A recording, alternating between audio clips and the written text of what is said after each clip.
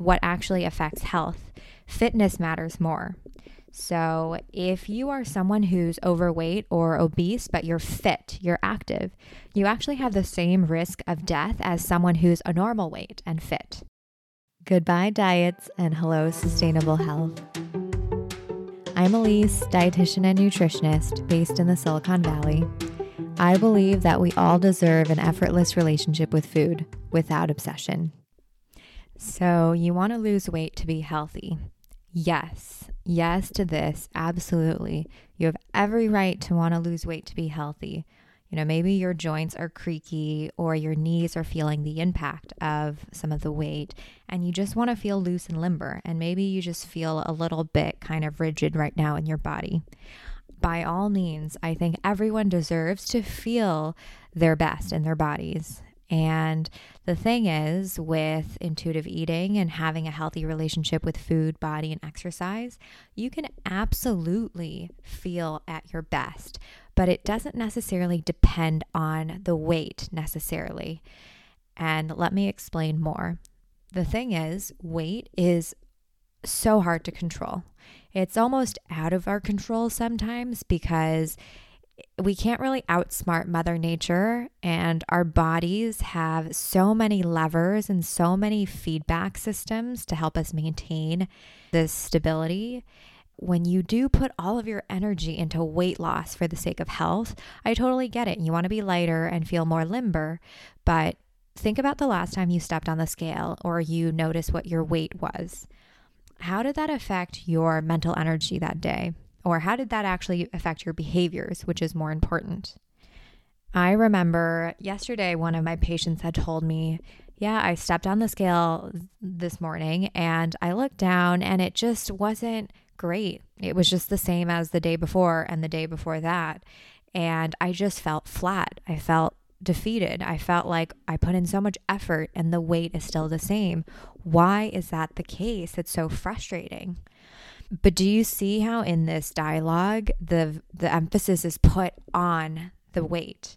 Here's the interesting thing. She had also mentioned that she had started exercising and that felt so energizing and she was feeling stronger and just more toned.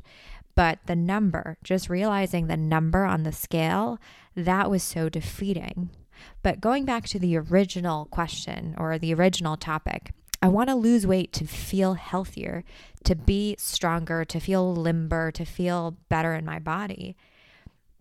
The number almost negates every good feeling that you've been feeling with the efforts that you've been giving. Why do we give so much power to the number, to the weight, if our original goal was to be healthy? And if we think about the science too, if we were to just take BMI as a proxy for health, which healthcare has used for so long to measure health. Just going into the history of the BMI, it was invented 200 years ago by Adolf, a Belgian mathematician, and his main purpose was to find the most average man, what the average man is, which represented a sort of social ideal. And so 200 years ago, he essentially took white Western Europeans, French and Scottish participants, and it was more a look at the statistics of bodies and the distribution of bodies. So more statistics and math than health and science. And so BMI, when used as a proxy for health, actually resulted in misdiagnosing 50% of people as unhealthy. So if you were potentially in the overweight or obese categories, it by no means that you're unhealthy. And if you think about what actually affects health, fitness matters more. So if you are someone who's overweight or obese, but you're fit, you're active, you actually have the same risk of death as someone who's a normal weight and fit. Versus if you are someone who is unfit, regardless of your body size, you can even be normal or underweight, you still have a 2 times risk of death compared to someone who's normal weight and fit. So it doesn't matter as much your body size. It really matters the behavior that you take every day to take care of yourself. And so when you go and check your scale every day, what you're doing is actually detracting from the experience of health. I know this is easier said than done, and I know weight is still really important, but the mindset shift is everything. When you think that success is being lighter and losing weight, it's just going to be such a volatile process. But if your goal is to feel stronger and lift these amounts of weights and run this long or walk for this much time, that is so much more attainable. And that makes you go into this headspace where you're just tuning into your body and not having a number distract you. And we all know the effects of looking at the scale and knowing your weight and how it affects your food, right? Anytime my patients look at the scale, if it goes up or if it stays the same, automatically your mind goes to, okay, what do I need to do to change? Is it the food? Is it the exercise? What can I do more of or less of? I mean, I feel stressed even thinking about that. For a lot of people, just not knowing the number is so beneficial. And the thing about intuitive eating is it was designed for people who have a toxic relationship with food or a disordered eating or are super immersed in diet culture that they've forgotten to tune into their bodies. And of course, late stage eating disorder work. That's what intuitive eating is for. And I read this somewhere online where, if we weren't in such a toxic diet culture where it's just everywhere, intuitive eating would just be called eating. And that's absolutely true.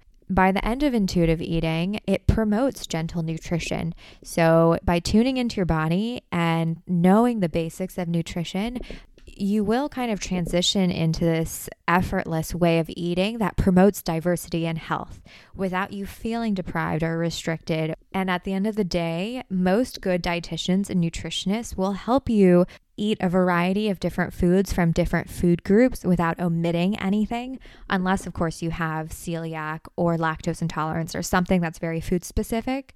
But for the most part, health is defined by diversity and pleasure in eating.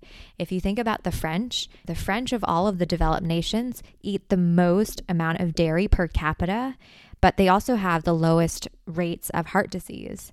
And so for them, it's more the pleasure of eating, the balance of the meal. It's not about this all or nothing, good, bad food, healthy food. There's no such thing. You can eat bread and cheese and wine like the French and enjoy your food in moderation and still have a really well-rounded diet and well-rounded nutrient profile. Because humans, even studies have shown that the people who ate the most diverse type of diet had increased health indicators compared to people that ate a really restrictive diet.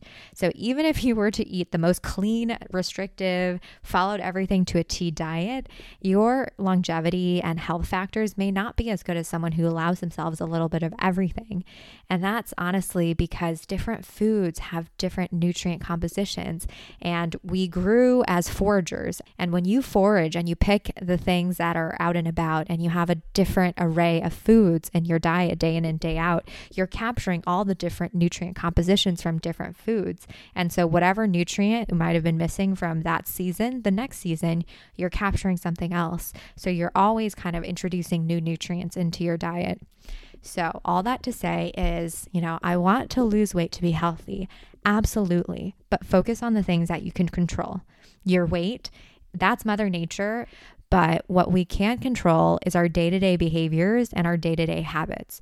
Build those habits, but do not rest on the weight, because the moment you see your weight go up or stay the same, everything's gonna crumble. So don't put all of your focus on the weight, focus on the behaviors, and you will feel more loose, more limber, lighter, and more flexible. So you will get there.